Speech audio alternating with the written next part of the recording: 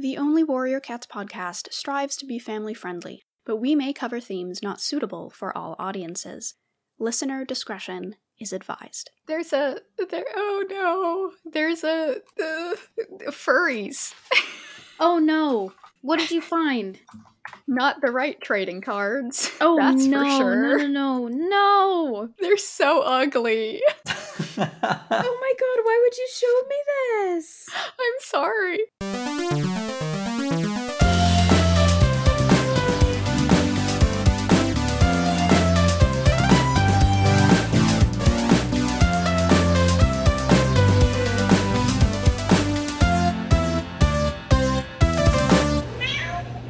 Is this recording? It is.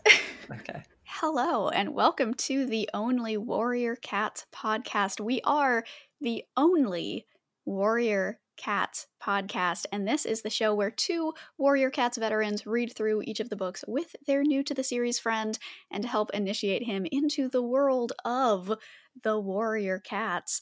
I am Zoe B, and I am joined by my two absolutely wonderful co-hosts, Jose and Lola Sebastian. Say hello. Hello. Hello, everyone. Today, we are going to be discussing the fifth book in the series, A Dangerous Path. Ooh, so spooky. So, Jose, would you like to kick it off with a summary of this most dangerous book? So we open with dogs loose in the forest. They're out there, they're dangerous, they're causing all kinds of havoc. Or little do the cats of the forest know that they're all in horrible danger. Back with ThunderClan, Tiger Star manages to find out that there are some ThunderClan cats in RiverClan, and he's starting to suss out some of the secret plots that are going on behind the scenes. While he's finding that out, Greypool dies, and she's not the first death. It's a lot of deaths in this one, because shortly after, sadly, Snowkit is eaten by a hawk. He was a deaf kit and didn't hear him coming. And just gonna say this right now. Let's not get all anti-bird in this episode. I'm just putting that up there from the top. Anyway, at Four Trees, Blue Star, who is acting increasingly erratic, nearly starts a war with Wind Clan when she accuses them of stealing prey. But luckily, Fireheart goes rogue, speaks to Tall Star, the Wind Clan leader, and manages to avert disaster. But that still doesn't keep ThunderClan from mixing it up with RiverClan as they fight over the Sunning Rocks. In the skirmish, though, Blue Star's kits, who are living with RiverClan, that's Mistyfoot and Stonefur, find out they're her kits. And when it looks like Fireheart's about to get got by Leopard Star, Greystripe rushes in, betrays RiverClan, goes back to ThunderClan. The boys are back together. And sadly, Greystripe is separated from his kits. Back at ThunderClan's nest, the only apprentice that gets approved to becoming a full warrior is Cloudpaw, because Blue Star is impressed by his lack of faith, and he becomes Cloudtail. The other apprentices, Swiftpaw and Brightpaw specifically, felt like they need to prove themselves, so they got into the forest hunting down the threat that everyone knows is out there, but is not sure what it is. It's the dogs. Sadly, though, when they come across the dogs, Swiftpaw gets killed and Brightpaw is maimed. Blue Star decides to be really mean and names her Lost Face, which was just horrible. So luckily, it's not all bad news. Fireheart tells Sandstorm that he's in love with her. That's sweet. Finally, by the way. And it looks like ThunderClan is once again in a state of crisis when the dogs are being led right to their den thanks to the machinations of Tiger Star. But Fireheart knows it's coming, so he leads a very daring plot to save ThunderClan from these dogs. So to describe the plot, he basically leads the dogs away from the nest with the help of some other warriors. He's the last one there. He's going to taking the most dangerous part of the mission, and it looks like he's going to lead the dogs into the river. But then Tiger Star shows up. He starts fighting Fireheart. It looks like it's all going to go to shit, and Fireheart might be out of luck again. But thankfully, Blue Star, who seems to have come to her senses in just the nick of time, saves Fireheart. But sadly, at the cost of her last life. In her final moments, she's surrounded by her two kits, and she entrusts Fireheart with the future of ThunderClan as he has now become Firestar. Woo! That was a really good summary. Thank you. Ooh, thank you, Jose. That was a lot of stuff in that book. I hope I got There is this. Oh, This is a dense book. Let's just begin with that. There's a lot that happens here. You know what else, though? I felt like it's the best of the dense Warrior Cats books we've read so far. I agree. This was a stronger one compared to some of the other ones that I guess I think what helped was that it felt like it had an overarching plot to it. Like the thread of the dogs was consistent. So it didn't feel like several small stories stitched together. There was always that sort of consistent looming threat throughout the book. Yeah, there was like a good through line rather than just it being sort of a series of vignettes that are, barely connected to each other. I have this suspicion that Warrior Cats books, like, of every series, it's like number 1, 3, and 6 are going to be the standouts. But honestly, for this one, I would say 3, 5, and hypothetically 6, which is interesting because the books in between often feel like they're just there to progress the plot. After reading Rising Storm, which was a book that just kind of felt like getting us to a point, I felt like this one I was in it. Yeah, like it had its own conflict and tension, and it had its own like plot trajectory outside of the trajectory of the entire series. So it is able to stand on its own. Yeah, I agree. Yeah, it kind of made me feel like, oh, they cracked the code. They figured it out. This is when these books get consistently good. I hope that's not a horrible thing to say. When you think about like Rising Storm, you're like, I think that's the one with Fireheart and Sandstorm becoming a thing. I don't know, but when you think about like this one, you're like, oh my god, it's the one with the dogs. That was crazy. Yeah. It's got something about it, which is reminiscent of like spoilers, but there are upcoming Warrior Cats books where it's like, oh, it's the one with the cult, or, oh, this is the one where they go on that big perilous journey. Mm-hmm. I just want to see this format continue. I'm just so excited about that cult spoiler, to be honest. Wow, okay. It's a long ways off. Yeah. See, as a kid, Power of Three was my favorite, so I'm like biased toward. Gosh, Power of Three is so good. It is so good. Oh man, honestly, is that the next one? No. It's the one after that, but it's okay. The next one is it's fine. Yeah, it's fine. That's a great way to put it. I'm curious to revisit it as an adult and be like, oh, this is a lot better than I remember, because I remember just being like, this is okay as a kid. But I remember thinking these were amazing as a kid. This first, 6, and everyone talks about how they're, the classics, which is interesting because now as an adult, I'm witnessing a group of authors finding their footing. Yeah, it's definitely not consistent yet. For better and worse. Maybe this is the book where it did? What do you guys think? I have no idea where it's going. So I felt like this is the one where it did start to feel like it was coming together. Like it's gotten through a lot of the early hiccups where it's just setting up this world, introducing these characters, establishing dynamics. Like there's a lot of stuff in this forest that just needed to be put together too, right? So I'm sort of like, that's how I kind of look at the earlier books. And this one, it feels like they're finally doing stuff. Like you've built all this cool world, and now you're telling stories in it. And there are payoffs, but there's also hints for the future. It's just, this was a really strong book of the 5 we've read. I agree. Yeah, I agree. It definitely has, I don't know, it doesn't really fall prey to some of the pitfalls that the earlier books fall into, like you were saying, Jose, with all they're doing is building, and they can't actually do anything with what they've built yet. But this one does finally feel like, okay, we have this world, we have these characters, we have, motivations and stuff already built up. Let's do something with it. Oh, can I ask one question, actually? I wish I had the book in front of me, because I guess this is just a question of how these were produced, because the first few of these books I've read these are all coming from the library, but they're all the very first editions with the original covers, and they have those nice lovely maps. But for some reason the library only had the recent edition for this one with the weird hyper realistic covers. Aren't they hideous? Hideous. But that wasn't the only thing they changed. There was a different map on the inside. What? They changed how the map was drawn. How dare they? That's unacceptable. So, I'm wondering if either of you know anything about this. Why did they change the map? No, that's weird, because I've started getting all these TikTok memes that are you finally made it, you're here, and you open your eyes and it's the Warrior Cats map. It's when you pass on. The meme is when you die, the last thing you see is the map from Warrior Cats. I don't know if anyone else is getting this. I have no idea what you're talking about. I am not on TikTok. Sorry, so it's definitely a Gen Z TikTok meme. Can't relate. But that map is iconic. It is. Yeah, I'm genuinely upset that they changed it. I'm hurt. I feel betrayed, in fact. So the original Warrior Cats artist was Wayne McLaughlin. I just think he's a genius. But then he passed away.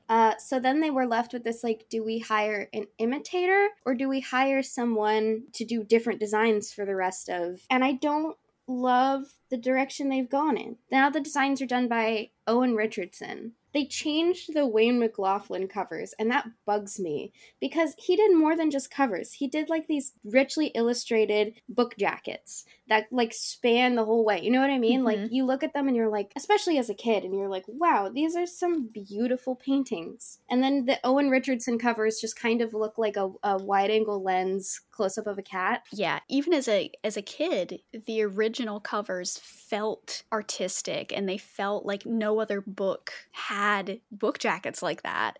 And then now, like, I as an adult especially, you know, look at the new ones and just see some, like, you know, not to disrespect that artist's work. They're more talented than I will ever be at art. Oh yeah, absolutely. But it feels more like commercialized, I guess. It feels like they're not taking these like artistic risks and really, you know, investing in the artistry of the design. I'll just say it. In a series where things can often blend together, the covers are one of those things that make the books like distinct in your mind because there was always something like new and interesting that McLaughlin was exploring about the world. Specifically, what sticks out in my mind is like the old versus new cover of Twilight, but not Twilight. Warriors, the New Prophecy Twilight. Yeah, that's one of the books in the next series that we will be reading. And I will send you guys an image of what the old cover looks like next to the new cover. Actually, while we're sending images, let me send you the two maps. Oh yeah, absolutely. There's the original, and like that's the new one. Oh! I wouldn't mind the new one, honestly, but why did they change the clan logos? I hate it. That's bizarre. The angle of it is wrong. The most iconic iconography in the series. Why would they change that? Oh my god, sorry. Now I feel like I'm being like a defensive Warrior Cats like nostalgia stickler. And I apologize, but look, like they just don't make them like they used to. But like look at these covers. Oh, look how the original is like, what if we explored like the rock faces in this world? Mhm. And we showed like a bunch of cats hanging out on them, right? And then the new one is like just a zoomed in, bewildered looking cat. It looks like the kind of picture that I would take of my cat if I wanted to make fun of him by doing a close up at a bad angle. I was actually thinking this is like if I had a cat and he found my phone and accidentally like took a selfie. I love that that's a universal experience.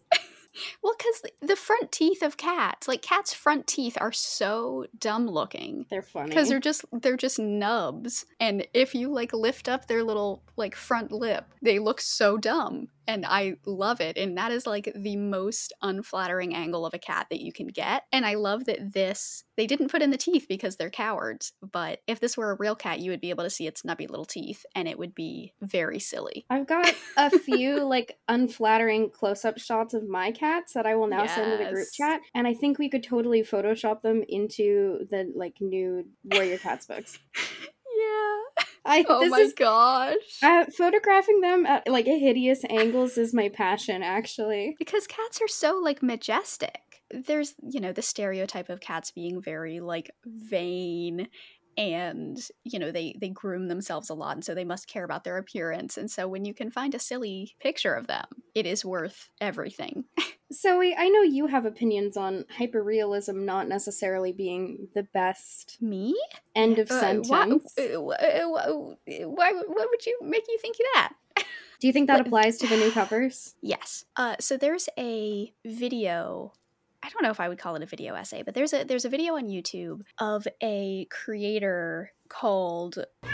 Yay, love him. I have mixed feelings about his content. It's sort of like junk food for me. But he has a video where he talks about the remake of The Lion King. And the remake of The Lion King was made to be this like hyper-realistic, looks like very CGI animations of these African creatures that are supposed to look super realistic. And his main critique, what it comes down to, because the video is incredibly long, I think it's actually broken up into 2 like multi-hour parts. What his critique comes down to is that making your animals more realistic actually often hurts your storytelling. When the animals are supposed to be the main characters that we as the audience relate to, having them be hyper realistic is damaging, because the thing about animals is that in real life, animals' faces and bodies do not move the way that human faces and bodies move. Except for my cat Smudge. He's got a very human face. Those, like, okay. instant... So all animals except Lola's cat Smudge, who was named after the warrior cat Smudge, of course. Of course, I wished in my heart of hearts that was true. Thank you for confirming that. I'm also sending you more nubby little teeth pictures of my cats. Yes, nubby little teeth. Anyway, part of the reason why the original Lion King movie worked so well is because it was not CGI animated, and the characters were not realistic in the way that they were illustrated. And so you were able to get these very human emotions on their faces and in their posture and things like that. And you only get that with less realistic, less detailed illustrations. You can't get that with hyper-realistic CGI animals, because that's just not how animals look. And so it's almost like this, you have a spectrum from, on one end, hyper-realism, and on the other end, relatability. Now, obviously, it's not that simple, but all of that is to say, yeah, I do think that having more realism in animals, in the illustration of animals, leads to less emotion and less emotiveness in their faces, and that is something that we lose with these new covers. Have you guys seen Live Forever? Oh my gosh, I love these pictures. Thank you. Have you guys seen Live Forever as You Are Now? No. Alan Resnick joint. Love him. Wham City Comedy, icons. I'm going to say definitely my favorite internet creators. Except for us, of course. Obviously. And also, I don't know if they would, like, technically count as, like, internet creators. They're just indie. You know what I mean? Mm-hmm. I don't want to go into the whole premise, okay? It's too much. But there's this bit where he's, like, explaining the Uncanny Valley, and he's like, so let's say you bump into a rock, and it stubs your toe, and you're like, darn, that's a rock. But then you put some googly eyes on the rock, and you're like, oh, it's getting kind of cute, and do a little smile, and that's even cuter. And then you start to put your lunch ham on it to make it look like human skin, and then you've entered the Uncanny Valley. But we have successfully bridged the Uncanny Valley, and everyone's always doing that, like, including Tron Legacy. They're like, we've defeated the Uncanny Valley. No, you have not. James Cameron thinks that he has defeated the Uncanny Valley, and I am here to tell him he has not defeated the Uncanny Valley. But neither do these book covers. These book covers are very, look, we did it! It's not Uncanny Valley, but then, like, they're so hyper-realistic, plus human emotions, that it just enters this surrealist space. And not surrealist in the good, fun, interesting way. No. Not at all. Also, I love how we're judging a book by its cover right now. I mean, it's not like anyone has ever told us not to do that. I mean, technically, we're just judging the cover by itself. I'm not besmirching the interiors of we just did just say that we liked it. Yeah. These are Smudge's sneezing pictures. Oh my gosh, that was the best. Oh my gosh. Thank you. I love your passion for my weird cat and his weird teeth. I feel like that one picture is like the one he would get on his publicist to get removed from the internet. The winking one? Yeah. It's so good. Especially because Smudge is an extremely, like, beautiful cat. And he's so photogenic, and everyone's always like, oh my god, Smudge is the most beautiful cat ever. So I get him vulnerable enough to take these extremely unflattering pictures, and then people are like, how did you even get that out of him?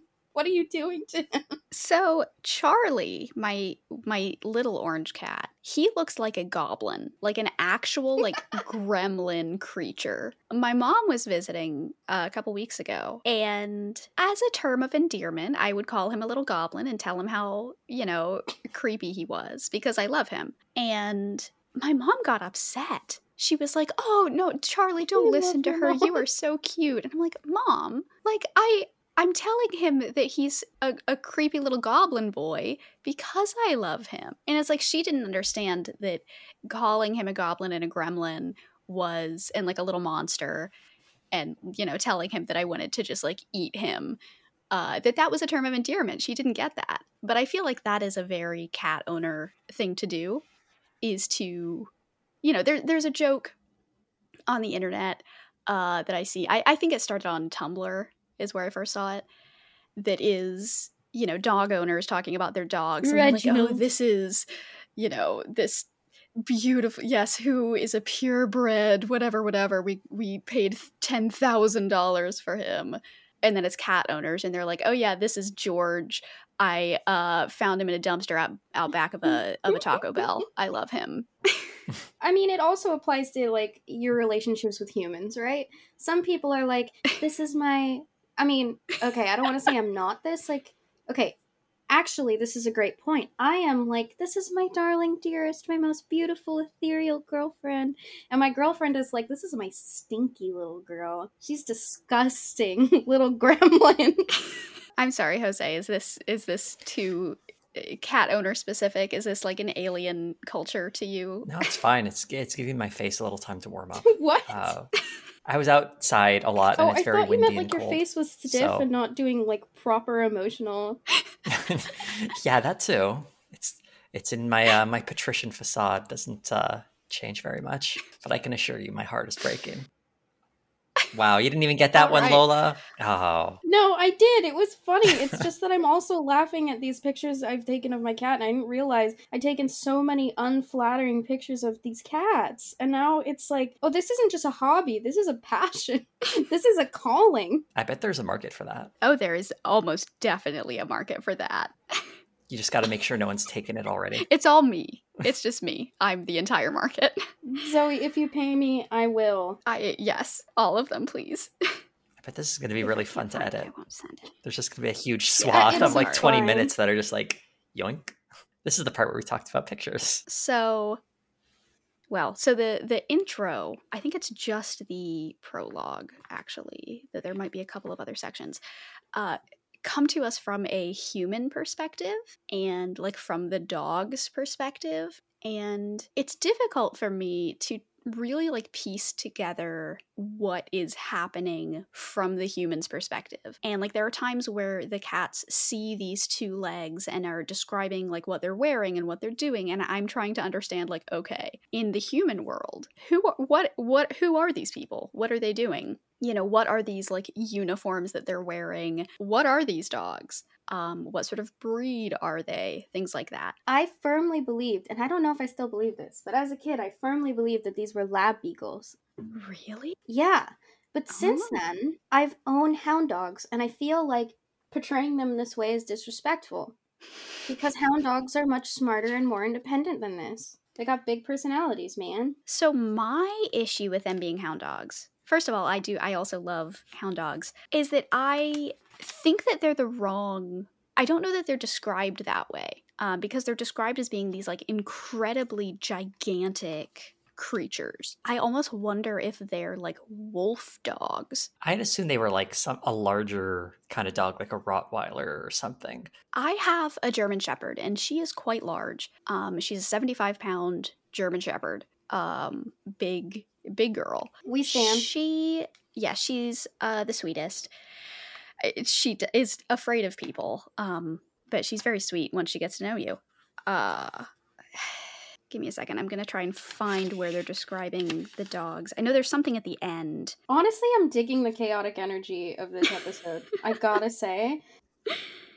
I don't know. It doesn't matter. I won't spend a bunch of time trying to find it. But these dogs are described as being huge, even in relation to the two legs. The thing is, my dog is, 3 or 4 times the size of my cat's. And my cats are, one of them is perfectly average sized and the other one is a giant chonker. Oh gosh, what a millennial thing to say. I was just saying, don't say it. Don't call her millennial. It's so mean. It's rude. Don't be rude to your co-host. I'm on the edge, okay? Depending on who you ask, I'm either a millennial or a Gen Z, so I'm allowed to do both. You are not a Zoomer because you just said chonker. I say things that millennials don't understand. That's true. No, but chonker? Yeah, but also, I don't know why I'm making fun of you so hard. It's a force of habit, I guess. What a Gen Z thing for you to do. So both of my cats are not that much smaller than my dog. So I didn't really understand what these dogs were supposed to be. And there was part of me that thought maybe they were wolf dogs. I don't know if people in the UK have wolf dogs. I know that is a thing more here in the US. One of the clues that I could use to figure out what kind of dogs these are is to figure out who the people are, because if they're, police officers or, firefighters, then that could help narrow it down. Not that all firefighters have Dalmatians. Are they rogue police dogs? That would be cool. That was a thought. But it was also difficult for me to understand who the humans were, too, because they were described as, all wearing, these blue... I think they were, these, blue jumpsuits or something. I was wondering if it's, is this a British thing or something? Would I know this if I lived in the UK? It's oh, yes, the dog wrangler or something. Dog guys who just... have a bunch of dogs and walk around in blue uniforms. Those guys. Yeah, isn't that the plot of Oliver and Company? No, what's the one where they kiss over spaghetti? Lady and the Tramp. Lady and the Tramp. Yeah, isn't that the plot of Lady and the Tramp, or there's a dog catcher? I know that's a thing from 1950s America. Don't ever make me dislike Lady and the Tramp ever Oh, no, again. I love Lady and the Tramp, okay? I'm one of my favorites as a kid. That and the Aristocats were my two faves. Typical I know. cat person. I know. Well, and that's not the only thing that you would understand more if you were in the UK, because I'm sorry to have to break this to both of you, but something that is brought up in this book is hedgehogs. Oh, that pissed me off. Hedgehogs do not live in the United States. There are no hedgehogs that are native to this entire continent. I don't know how to explain. Was this a conversation we had previously? No, what we had a conversation about before was badgers. Okay, because I just had this conversation with my girlfriend, because I was like, I don't support hedgehogs being a part of the forest creature canon. Mm-hmm. Unless you're in the UK. I find it disturbing. I find it try hard. You're in the United States and you're like, oh, forest creatures like hedgehogs. Are you kidding? No. Yeah. And you know why? Because that position has already been taken by the much maligned skunk. Yes. Skunks deserve to have the merch that hedgehogs have. They are so cute. Just look at Bambi. I feel weirdly passionate about this. I'm sorry. Just look at Bambi, okay? You have your deer, your bunny, and who else? That's right, a skunk. Any hedgehogs? No. Also, it's foxes are try-hardy enough, because foxes don't live in much of the United States. They're extremely adaptable, don't get me wrong, they will be here eventually, but they're forest creatures like foxes. I'm we have lynxes and coyotes here. Yeah. So I'm foxes are try-hardy enough. Hedgehogs, that's full chug. Now you've shot the moon.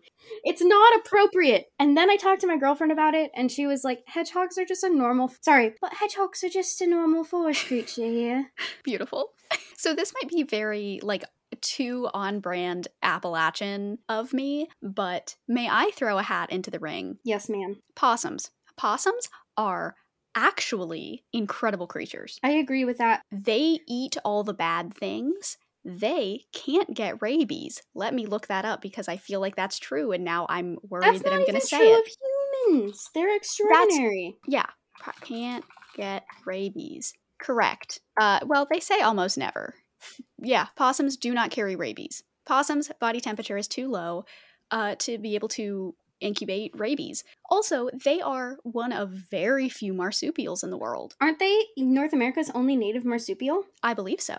And also, if you look at their faces, they are so cute. They are just incredible creatures. I love them so much. They are one of the forest creatures that we should have in our traditional canon, and yet we are so smitten with this British canon of foxes and hedgehogs that we don't bring foxes here. into this. Foxes are fine. We have foxes in the Americas.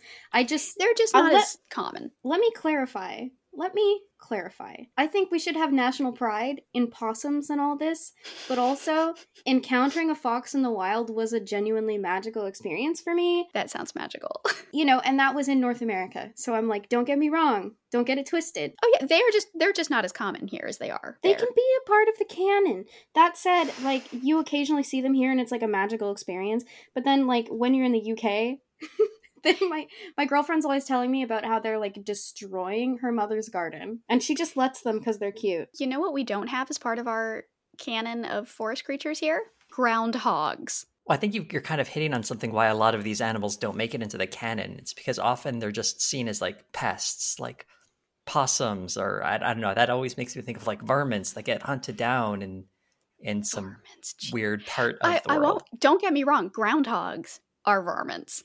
That's what I'm saying. Okay, yeah. If you're gonna make the distinction between varmints, right? Then why aren't they canon? They are as varmints. Possums are good and groundhogs are not, and yet both of them are excluded. Why exclude one and not the other? You understand what I'm trying to say? They're in the same category as skunks, raccoons, all these like little furry creatures that we've just decided are pests, and they don't have like the magic of things like a hedgehog, because we don't see those everywhere. It is worth mentioning that garbage creatures are beloved by the internet, right? Yes. So like your raccoons, Yeah. Possums. But then I see people being like, well, I think we should just throw all rodents into that category, all varmints into the garbage category, because isn't it so cute? I'm like, no, because like, first of all, rabbits aren't rodents, so don't go there. Makes me feel insulted as someone who likes rodents even. Oh yeah, rodents are phenomenal. Also, hedgehogs aren't rodents. They're a whole separate thing, but... Right. Yeah. I'm like, don't you dare oversimplify. I don't resent hedgehogs. Like, period. But I especially don't resent hedgehogs because they're rodents, because they aren't rodents. And ditto rabbits. Whenever someone's like, we can remove rabbits from the forest canon, I'm like, you're over. You're done. Me? I don't know if you can remove rabbits. They're too essential. That is vile. This is the funniest conversation I've ever had. And I will be keeping it in. I don't know why, but when there is a commonly disliked animal, I get suspicious. Mm-hmm. So then I take the side of the animal. And then people are like, oh yeah, but they're actually like horrible little creatures who do this, that, and the other. And then I'm like, why did I doubt my own kind? Why did I feel the need to like stick up for the underdog? Because my whole life I've been like, weasels, love them. Stop insulting them. They are really cute. Okay, sometimes you're right though. I still get comments under the video to this day about pit bulls and how people just hate on them relentlessly. And they did nothing wrong. They're just dogs that got a bad rep. So we talked about some of the meta stuff. Well, let's get into some of the more negative stuff. We've been pretty positive about these books, except for the art, perhaps. But there were some issues that I had on the level of like the writing and the plot structure and things like that. And I think that might be a good place to start to get us into some of our criticism of this incredibly dense tome of Cat. I know that I have complained a lot in all of these episodes about Cloudpaw, but oh my gosh, I hate Cloudpaw. I just hate Cloudpaw. I think you mean Cloudtail. Well, he's Cloudpaw for most of the book, to be fair. Would you like to elaborate on why and explain to our audience who that is? So Cloudpaw is the little white cat that is Fireheart's nephew. It is Fireheart's sister Princess, had this kit, gave this kit to Fireheart to take back to the clan to raise up to be a warrior. And that warrior became Cloudkit, now Cloudpaw, now finally Cloudtail. And he has always struggled with fitting in. In this book, as Jose alluded to in his summary, Cloudpaw is incredibly skeptical of StarClan and all of the, mysticism and religion, and he's like a 14-year-old atheist skeptic, basically. He is an edgy atheist in this book, and it is, as someone who went through a phase like that, Don't we all? Cannot stand it. I find it so irritating. Actually, I never did go through an edgy atheist phase. Really? I know. I say like it's relatable. It's actually not, because I just leapt straight into like other forms of spirituality, honestly. I can do you one better than even just an edgy atheist phase. I was not only an edgy atheist when I was like 19 years old, I was also a libertarian. Zoe. Wow. I know. It was terrible. I'm shocked. It was a good like year and a half, 2 years of my life. My first 2 years of college were that. You were a libertarian in college? Well, yeah, I was like super conservative Christian while I lived at home. And then it wasn't until I went out into the world where I was like, oh, things are different. And then it went immediately, you know. It's honestly like extremely cool. Is it? How much you've transformed. Yeah, like how much you've transformed as a person. Like, and finding this out about you because you are one of the, like, sorry, not to gush, but you are one of the kindest and most progressive people I know. Oh, thank you. So, like, hearing that you were an atheist libertarian is a little funky. You seem happier now. I'll just say that. Oh, yes. Oh, it also, you know, anyway. Cloudpaw was not a libertarian. As far as we know, who knows? You know, what is he's going to show up for the next one being like, you know, sharing this kill pile seems kind of unfair. It seems like theft, if you ask me. Honestly, the disappointing thing about Cloudpaw is he confirms all of the reasons why they don't generally let kitty pets into the clan. Yeah. Don't make me side with the nationalists here, okay? Don't make me side with, like, the anti-immigration. Like, I fundamentally believe that kitty pets should be allowed to join the clans. But also, it's so annoying when you meet someone who, like, goes to a different culture. Like, moves somewhere else and is like, ew, you eat sushi here?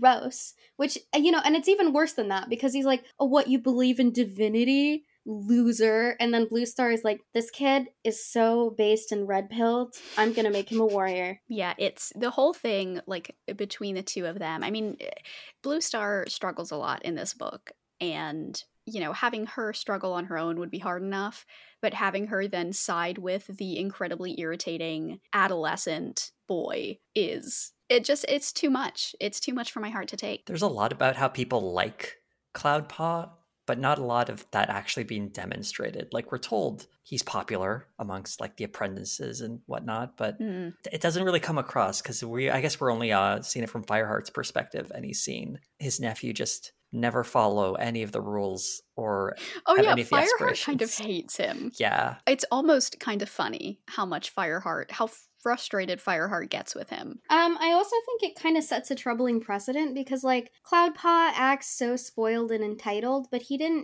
wasn't even kitty pet for very long at all.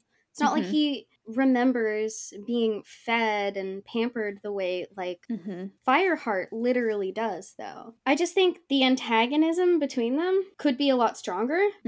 That's one of the issues that I have with how he is characterized and how, you know, his issues with just all of the customs and how he, you know, doesn't remember some of the important customs and how he doesn't believe in StarClan and all that, how he's characterized in a way that makes it seem like those traits of his come from him being a kitty pet. But the thing is, he was brought to the clan so young that honestly, none of that makes sense. For basically his entire life, except for, a few days, maybe a week or two, he should not remember his kitty pet life. And so all of his socialization should be from the clan. So he should have been socialized to understand the customs. Like, there's no logical reason for him to not understand the things that he doesn't understand. Do you want me to blow everyone's mind here for a moment? Maybe we're putting things on Cloudpaw that we imagine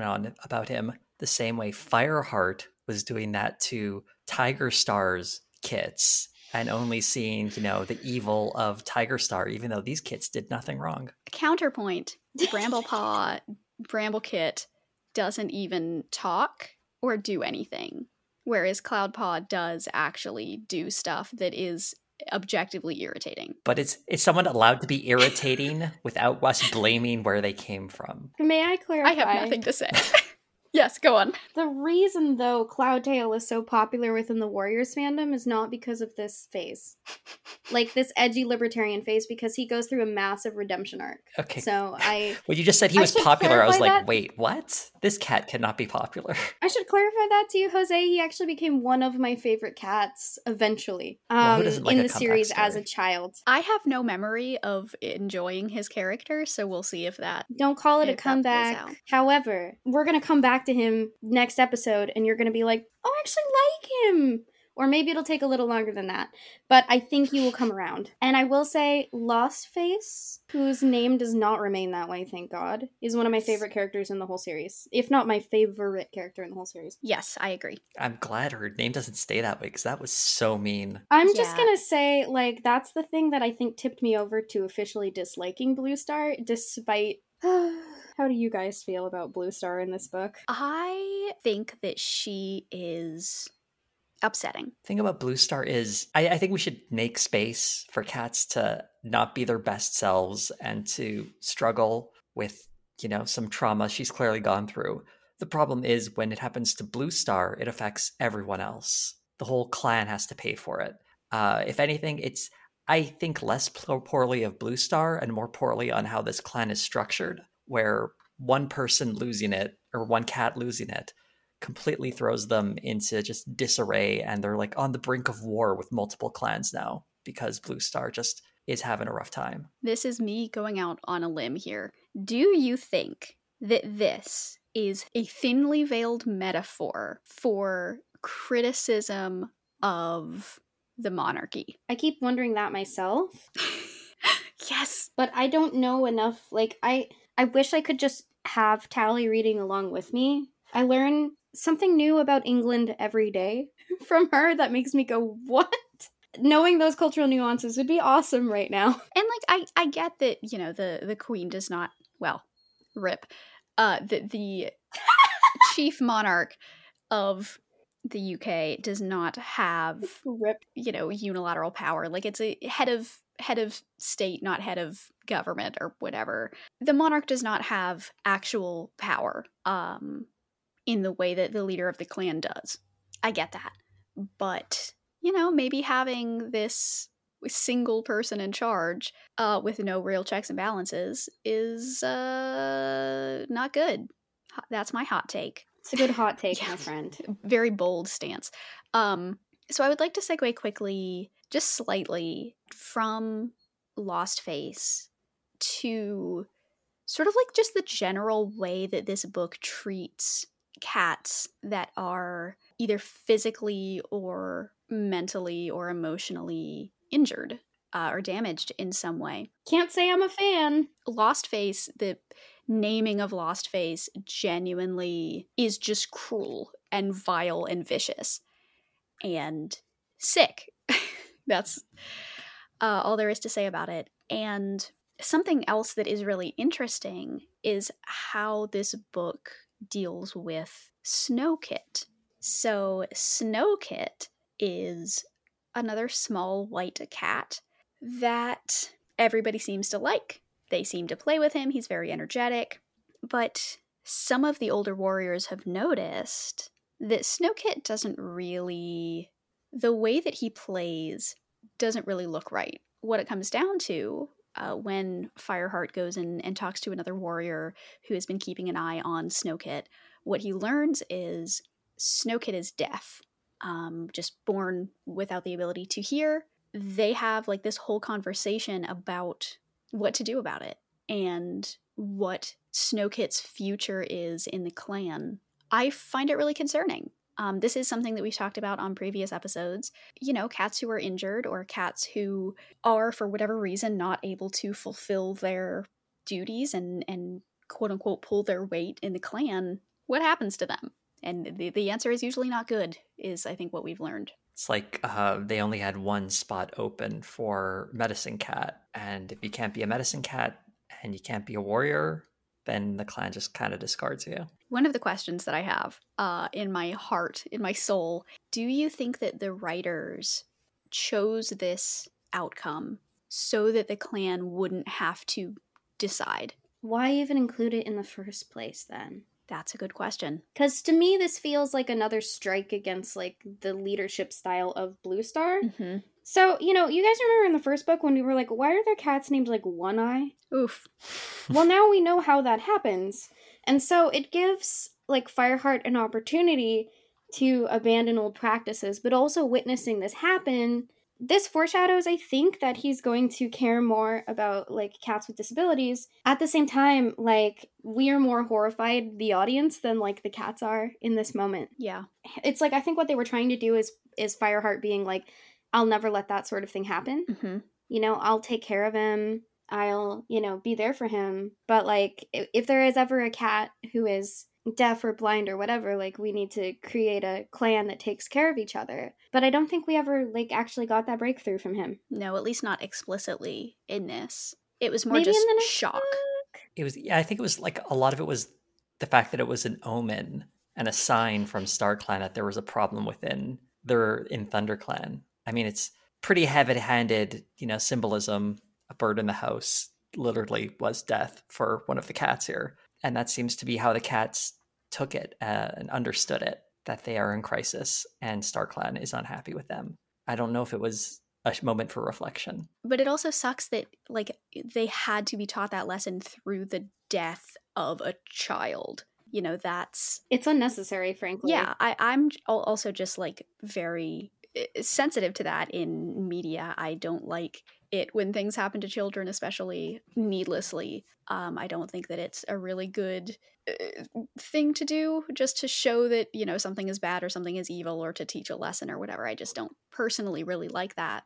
But in this, I don't know, it feels like a misstep on the part of the authors. Yeah, I'm not sure it was really necessary either. It's, I mean, I think we Yes. talked about women in refrigerators. This is a similar dynamic, except I think it's even worse if you do it to a kid. This is one of the most heavily criticized things in the series, if Really? not the most criticized. Well, that's good. At least the audience is on the right side of history here, I guess. It's a weird thing in what is otherwise a very strong book. I agree. Like, when that happened, I suddenly was expecting this book to not be so great. I was like, oh, this is a book where stuff just happens like this. Luckily, that wasn't the case. It almost feels distracting in an extremely, like, tense political situation. This will be, I think, maybe my last, like, big criticism. But I do think that there was a lot of stuff, maybe not a lot. There were several scenes in this book that I think were not, I don't know, that were contrived or a little too heavy-handed or a little too, I don't know, not the best way to handle things. So about in the middle of the book, on page 126 of my copy, Fireheart gets a vision from Spotted Leaf and Yellowfang. They tell him explicitly, hey, there is not going to be a battle here. Blood will not be spilled here. And, like, I get that, you know, these visions and prophecies and things are a way to foreshadow and a way to, you know, drive the plot in certain directions. I get that that's the function of them in storytelling. But this just felt silly. You know, like, I don't know, maybe I'm reading it a little too critically, but it just felt silly for them to just straight up tell him, no, sorry, there's not going to be a battle here. Okay, bye. Yeah, can't you guys be more cryptic and mysterious? Back in my day, prophecies were delivered in code. Yes. Speaking of, at the end of the book, when Bluestar is like, I had my doubts about naming you Firepaw because I didn't know if you would save the clan, but then you did. I was like, wait, what? Yeah. It feels very like a reversal of how prophecies work. Right? I feel like it's like not a self-fulfilling prophecy, but it is a prophecy that one has fulfilled independently of, like, the powers that be. Yeah. So maybe she never really came around on the whole StarClan thing at the end. So another, not to pile on Bluestar here, but another sort of contrivance that I really hated in this book. Yeah, take that, Bluestar. Is that there's a part, not that far after the section that I just read, on page 177, Bluestar goes missing. She disappears, and it's this, like, big, like, panic. Everybody's like, oh no, Bluestar is sick, and now she's missing. What is going to happen? What is she going to go do? And then a couple pages later, she comes back and is like, oh yeah, I went to talk to StarClan to yell at them, and now I'm back. And it was like, what? Why was that a whole thing? Why did she have to quote unquote go missing? Why was it this like they brought it up like it was going to be this like actual important plot point, and it was just like she already hated StarClan. I don't understand the point of that. I'm going to defend that. Okay. Actually, okay. Because I think her behavior at that point is becoming increasingly erratic and unpredictable. And when someone is sick and just goes missing and then shows up a couple days later, like, unfortunately, a circumstance I have been in. You know what I mean? And it's like, what were you doing wandering around Beaverton in a onesie? Yeah, I guess I think they could have made it more clear. You guys know Euphoria. Have you seen Euphoria? No. I've seen bits, but yeah. I haven't seen it, but I know of it. I don't know why I even asked. There's this one character. I'm sorry, we're millennials and we don't watch shows about high schoolers. Oh my god.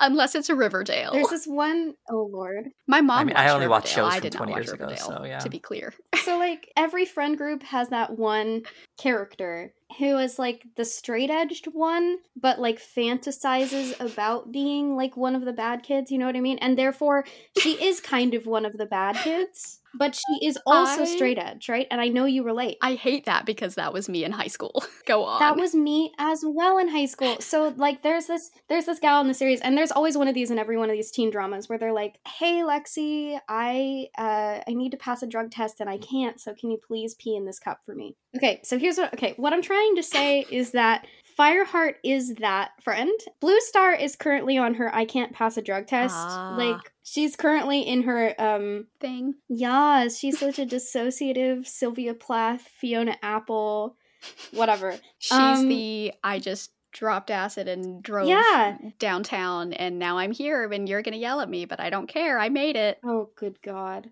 My friends in college. Reading that, it's like... Yep. That's the vibe I got from it. It's like, you know when your friend just strays and does some crazy stuff, and you have to pick up the pieces, and you're like, why are you doing this? Yeah. I got a slightly different vibe from Blue Star. It seemed like she was just getting old, and it felt like more like she was entering senility. A phase in her life where she didn't have the clarity or the sharpness she once had. And she's always thinking about her kids, and like, oh, I hope they're okay and healthy and happy and all this. And that's sad. Not that old, right? Yeah, she's too angry. It's like being president. Being clan leader prematurely ages you. I have no idea. But also, the only people who get it are already old. Unless you are Fireheart. Bam. Ooh. Or Obama. Or Kennedy? Oh, he's... Maybe Fireheart, now Firestar, is the Obama of ThunderClan. Oh, no! That is wild. That is what we have to name this episode. I'm sorry. Fireheart or Firestar is the new Obama. Or no, is ThunderClan's Obama. I think that you guys are probably right, and that is probably the intended purpose of that. I think that it could have been made more clear. I am blaming my issue with reading this on the authors. Typical millennial refusing to take the blame. I know. Typical retcomp major and not a literature major behavior. What niche jokes I thought it was no funny because I was a literature appreciate. Major. Yes. Oh, yeah.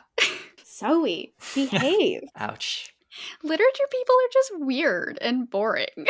You don't love us? Is that it? I know. I'm sorry. Wow. Okay. I think lit people If you don't say lit people are lit right now. They read too much to be normal. Thank you. Well, okay. So 1, lit people are lit. 2, lit people read too much to have like functional brains. I cannot imagine reading that much. I can't imagine putting myself through that much reading. Okay. I don't like it. Not to get like way too personal, but honestly, I'm grateful to be doing this podcast because I have to read at least 1 book per week. But also, once I start reading, it's hard to stop. So I will like read a book and I'll be like, that was amazing. All right, on to the next one. And I found myself, I've read like 50 books this year so far. So I'm in a good place because I was reading like 100 books per year was the goal for a couple years. And this year I think I'm going to surpass previous incarnations of myself and my reading abilities. And it feels good. That is like absolutely wild. What, like reading 100 books per year? Yes.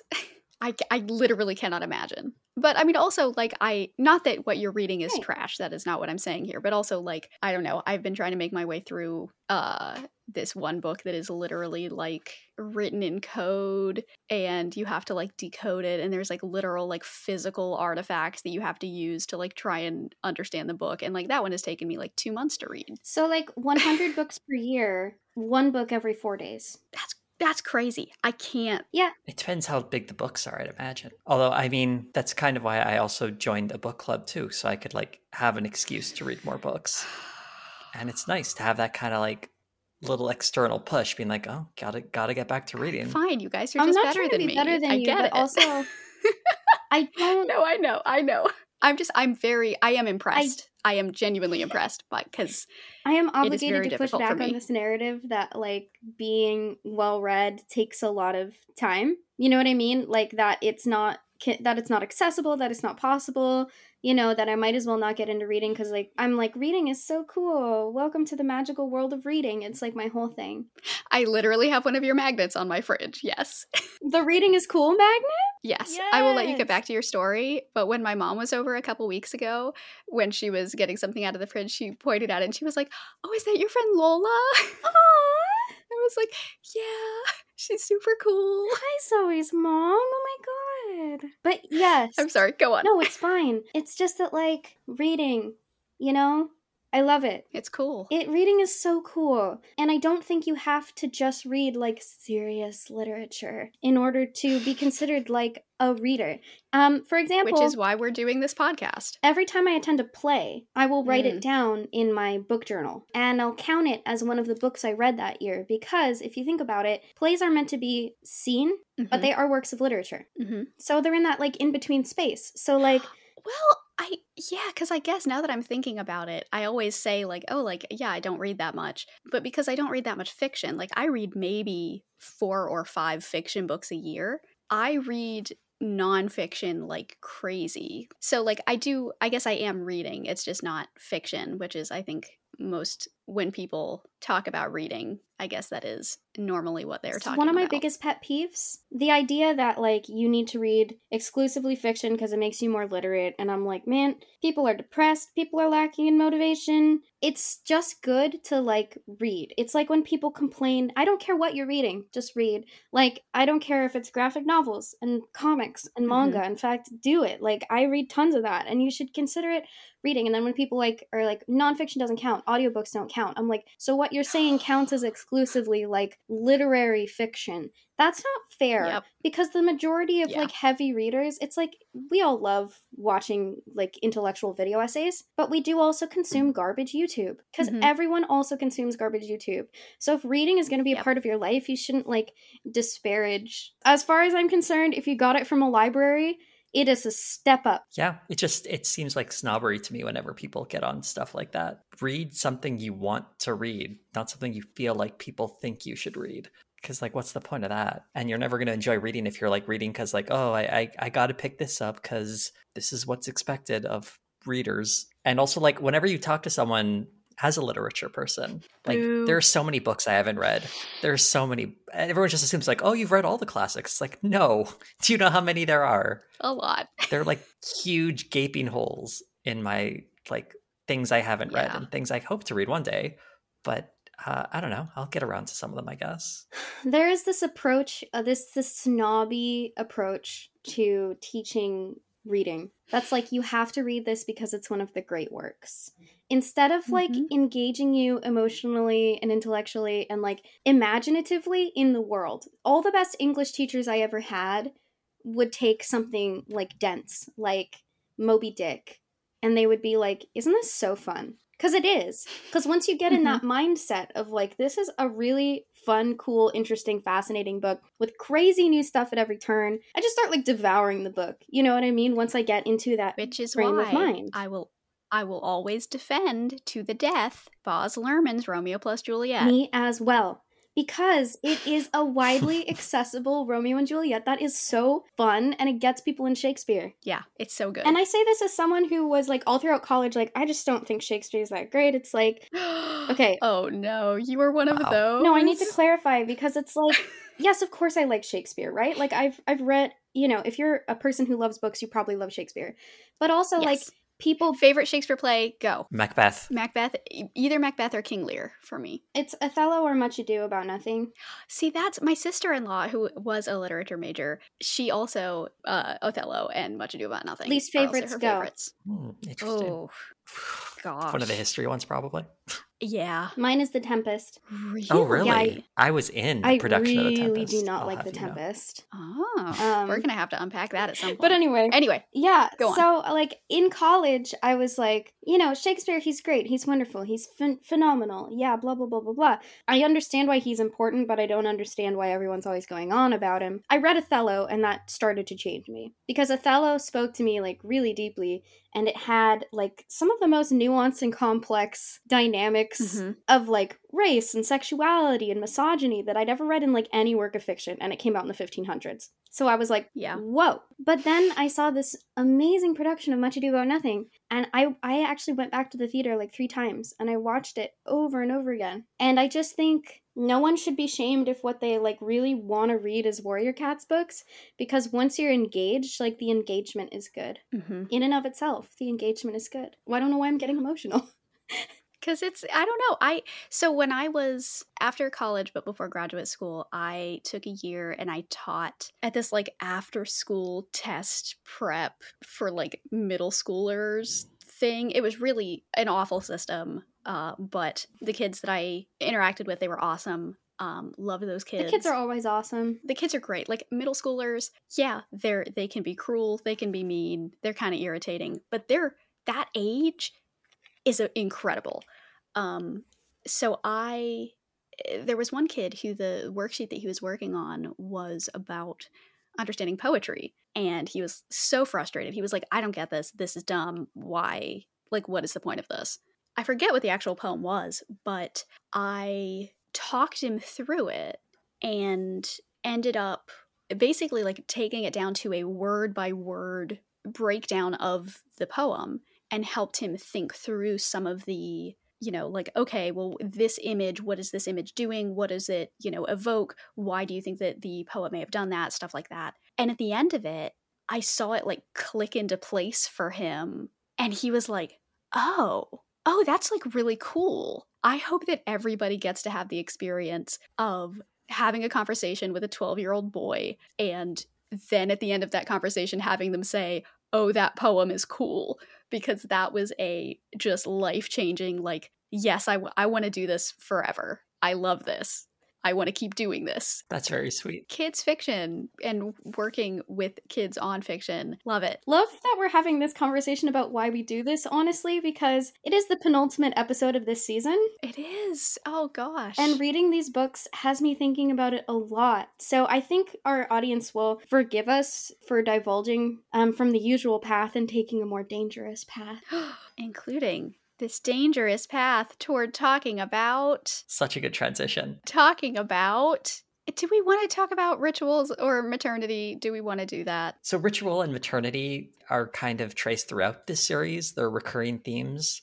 It feels like every book there's, like, a new crop of kits or apprentices or warriors. There's, like, this consistent push to, like, get more cats in the clan. We need more cats. We need more warriors. We need more people hunting. And it's just the weird fusion between the two even. Like, there's a highly regulated process. Like, the kid is born, then they stay in the nursery, then they become apprentices, and they become warriors. And the whole time there's, like, a mystical step for each one where it's like the naming ceremonies, and then we give them their proper warrior's name. And it's very, like, both things run through all of these books. I don't know if this one was exceptional for either one of them, to be honest. But it was definitely there because it feels like it's always there and it's always a concern. Yeah, I think the only, like, big point that I think is worth bringing up with this one is with Blue Star, because Blue Star, so much of the end, and with her, you know, coming back into her right mind and doing this selfless act that ends up ending her life, it all comes down to her children, both her physical children that she bore and Firestar, or Fireheart, who, you know, is throughout this first series really her, like, adopted son. I think there is a very clear, like, parent-child relationship between the two of them. And in my notes with the end, I have written, all that Bluestar needed to repair her broken brain was to see the loyalty of her clan. All she needed to die happy was to have her children accept and forgive her. You know, she as the, like, matriarch of this clan, you know, the clan is her children, and seeing them come together is what brings her back into herself, and seeing her literal physical biological children come to her is what allows her to peacefully move on to StarClan. And I don't know, I think that there is something powerful with that image. Again, I don't know if it's I haven't really thought critically yet about whether, you know, that is a good thing or a bad thing. And, you know, that this female character, this, like, strong female character, is, at the end of the day, you know, you could argue that she is now being defined by her motherhood. I don't know. What do you guys think? I think Bluestar's always kind of got this sort of matriarchal quality to her, because she's kind of like the mother of the clan in a way too. Okay, so Bluestar always has this very calm and just warm, guiding presence in the early books. Feels like a very good mother figure. And in this book, she's just not that cat anymore. So, like, in some ways, she was going back to the space that defined her, but in a more, I guess, literal sense, rather than being sort of a symbolic mother figure. It's like she is an actual mother, and maybe that means more to her than the sort of trappings and artifice of being the clan leader through some sort of destiny. She wanted sort of the real thing. So in some ways, it didn't feel like it was reducing her to motherhood, because that was, in a way, always part of her character. Yeah. Although it is great for people to be parents, I don't know if I love the whole, like, Bluestar is exceptional for being, like, a strong female leader. Then what really redeems her is her, like, embracing her femininity. She's been just tough and icy and strong and cool, and then she falls into this Fleabag era, and she gets all sad. But then, at the very end, it's like, and now I can die happily knowing that my children forgive me for abandoning them. Which, don't get me wrong, made me cry. But femininity being the answer, motherhood being the answer to a woman's problems, it's, like, inherently problematic, you know? I don't know if it was my favorite thing in the series, that's for sure. Yeah, I don't know. I like Bluestar. Me too. Yeah, me here. Me three, even. Me here. I was going to say, I agree a lot with what you're saying there, Lola, but I'm going to add something here to complicate it a little, because another parent we've not talked about much is Tigerstar. And I think one of the small examples we can see of him being in any way redeemable is that he does genuinely care about his kids and wants to have some kind of connection or relationship with them. And yeah, I can see why Fireheart is very against that, because Tigerstar just can't be trusted. But in some ways, for him, parenthood is where he's, at least there's a sliver of, from my perspective, goodness in him for such a bad cat generally. And I don't know, maybe this is sort of like an overarching theme in this book, is that parenthood presents an opportunity for cats to do better and be better. For the sake of their kids. Tigerstar being a really passionate dad, not surprising, honestly. It makes sense with his character. Yeah, like, he seems like the kind of dad that would get, like, way too into their kids', like, soccer game and, like yell at the other kids from the sidelines. Yes. I feel like that's the kind of dad that he would be. Yeah, he gives, like, the dad from Clueless vibes. Yeah. Where he's like, oh my God, the boy doesn't like you? Then clearly he's an idiot. Because you are the best. Because when you write a villain, you know, in a children's series, you're tempted to just be like, this is the worst person of all time. They have no redeeming qualities. But I like that Tigerstar has that redeeming quality of being really passionate about his kids. And I think his kids are better cats because of it. I should also mention that, like, people liked the Tigerstar as a dad dynamic enough that was, like, the foundation of the whole, like, Tigerstar and Sasha series of mangas. Which we will be reading on bonus episodes. And Jose... Yeah, subscribe to the Patreon for those. See, yeah, link in the description for our Patreon if you want access to those. Yeah, so Jose, you'll get to see Tigerstar being a dad quite a bit in the near future. I'm just glad my feelings for him are starting to get more complicated. I've got 2 obituaries for this episode, if we're interested. Yeah, so speaking of Bluestar's death, let's go through. There are quite a few cat deaths in this book. I think it was one of the highest. We had Snowkit, Crooked Star, Greypool, Swiftpaw, Brindleface, and at the very end, last but certainly not least, Bluestar. Is that the most for one book? I think one of the previous ones had like 8, but I think maybe Rising Storm had more because of the fire. This is definitely a big one, and lots of major, Crooked Star and Bluestar. Like, we lost 2 clan leaders in a single book. That is significant. I'm Googling which Warrior Cats book has the most deaths. Warrior death count infographic? Heck yeah! It's not totally accurate based on my own counting and cross-referencing with another. Because to do this, I have my own count and then I have multiple other sources to make sure that I'm accurate. Okay, so I think that this confirms my suspicions that Book 6, Arc 1, has the most, cat deaths, I think, of literally, the whole series. That's up to where I've read. The end of the Power 3, start of Omen of the Stars. I didn't finish Omen of the Stars, and apparently Book 6 in Omen of the Stars has a shocking 29 cat deaths. Oh, wow. That's wild. Well, it's also supposed to be the conclusion of, the whole main arc of the story, because I think the series that have come out since then are, prequels. Oh. They're going back to, the founders of the clans. They're doing Sky Clan stuff. They have a series with Bluestar in it that's set before Fireheart. Amazing. And I also noticed it's interesting because we love Power of 3, and almost no one dies in that whole series. It's like the amount of cats that died in this book alone is the amount of cats who die in the whole Power of 3. I don't know. I'm excited to... Oh my gosh. I don't know if you can hear my dog downstairs. She's so cute. Yeah. It's because my husband went outside and without her. I might open my door and let her in.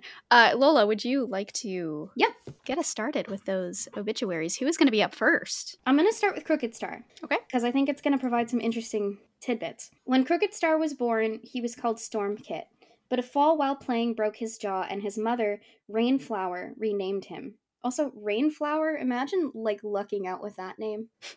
I want to be Rainflower, what the heck? It seemed to Crooked Kit that his mother never recovered from the disappointment of having a disfigured son.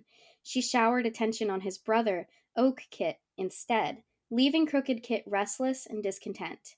He left the clan when he was still a kit and lived with farm cats instead, learning to hunt through fields of wheat, free from the warrior code. But deep down, he was still a clan cat, and he returned home, was given the apprentice name Crooked Paw, and eventually earned the warrior name Crooked Jaw. In his dreams, he walked with Mapleshade, a cat with revenge in her heart, who let him assume she was from StarClan, although she was confined to the Dark Forest.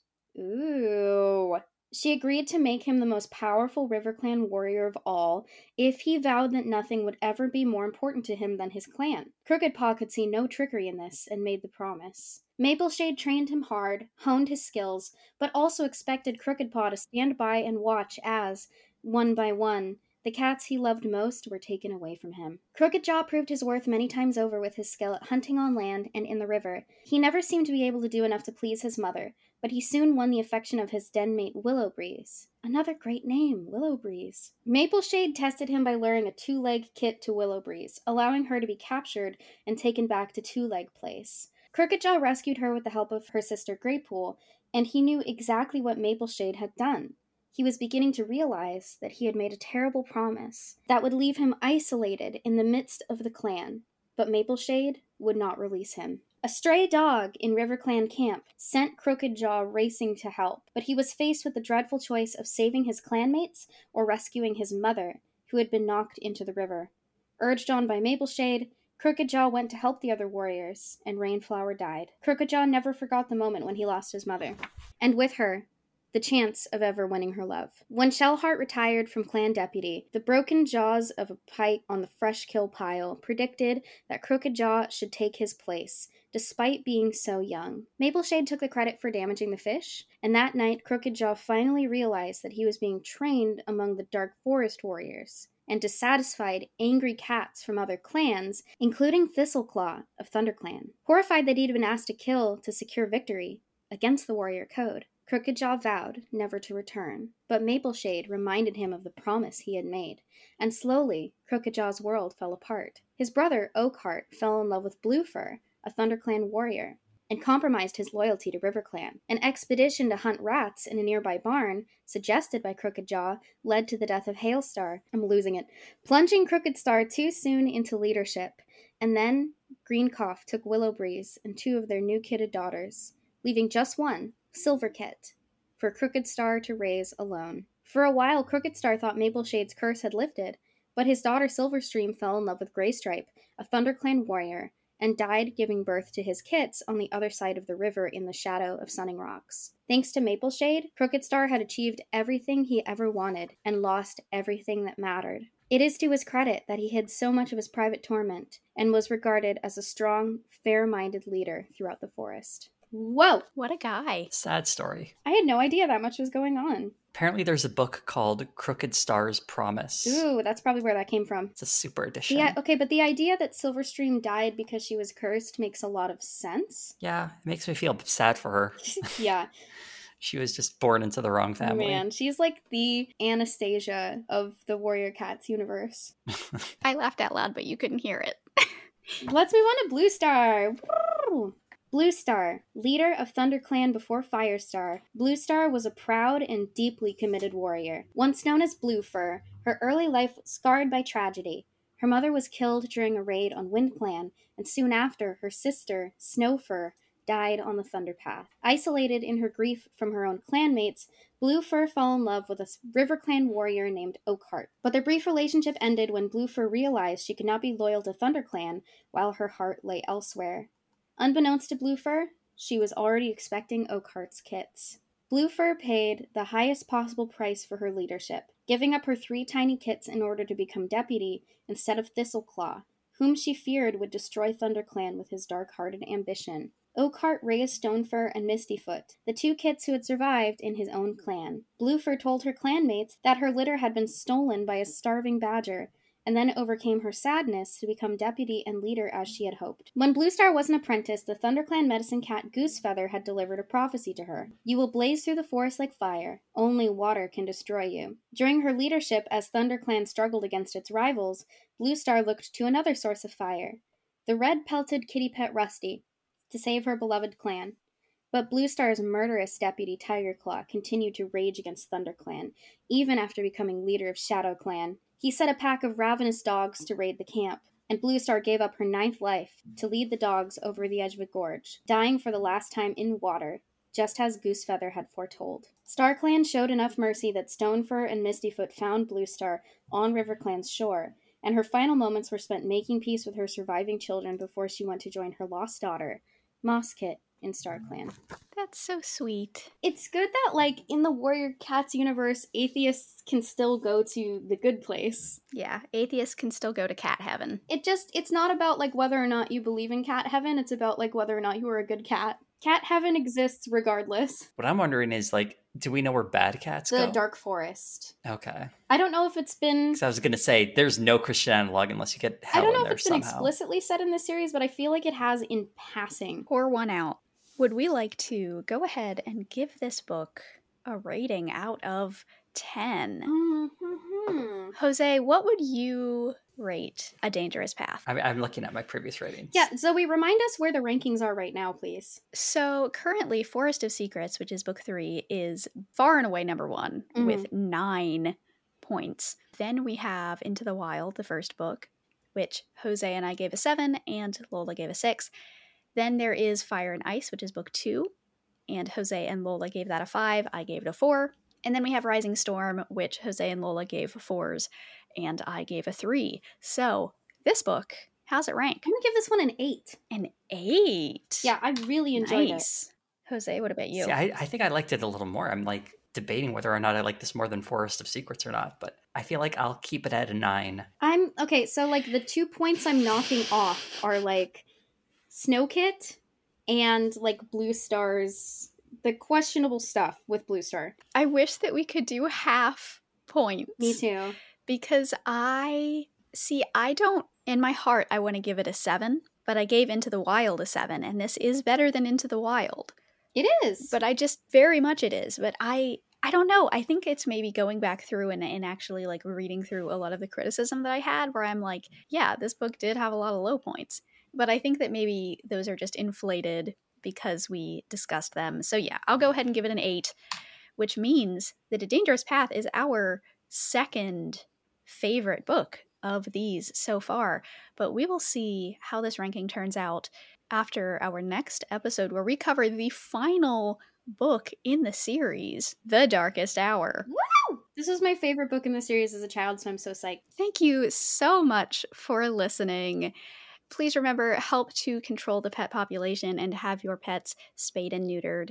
And until next time, with our final episode of this series. Oh my god, I'm so excited. We have been the Only Warrior Cats podcast. And fire alone can save our clan. Or can it?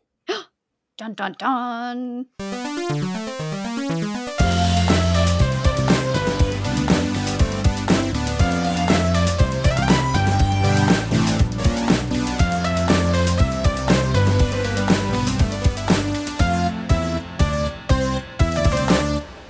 The Only Warrior Cats podcast is hosted by Zoe B., Lola Sebastian, and Jose, and is edited by Lola Sebastian. Our intro music was written and performed by Neil Farrell of The Leftist Cooks, and our podcast art was drawn by Odd McName. The Only Warrior Cats podcast is produced by Nebula. If you'd like to support the show, you can come join the clan over at patreon.com/TheOnlyWarriorCatsPodcast, where memberships start at just $1 a month. You can get lots of cool perks like end-of-episode shoutouts, having your cat's meows be forever enshrined as a podcast sound effect, and getting access to our exclusive bonus episodes where we cover all the Warriors content outside the main series. As always, thanks for listening, and we'll see you again soon.